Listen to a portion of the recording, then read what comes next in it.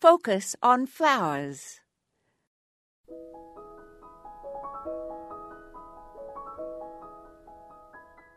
At this time of the year, as we peruse our spring catalogues, we will run across new hybrids. Hybrids are the result of human intervention.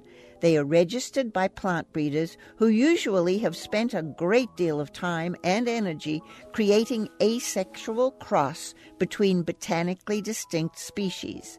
A species refers to a group of plants that breed their offspring naturally. Interspecific hybrids are those that result from crossing members of species that belong to the same genus. For example, hybrid roses that all belong to the genus Rosa.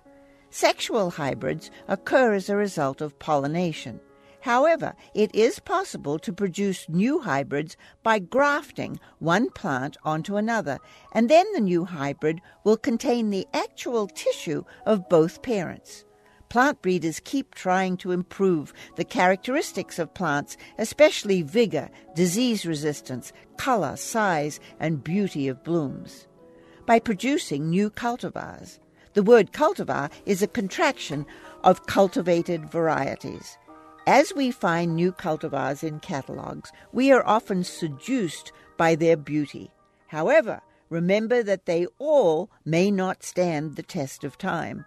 Try, if you can, to wait a year or two before buying them to see if they're as good as their breeders suggest. This is Moya Andrews, and today we focused on hybrids. Follow updates from Focus on Flowers and share insights with your fellow gardeners on our Facebook page. Just search for Focus on Flowers.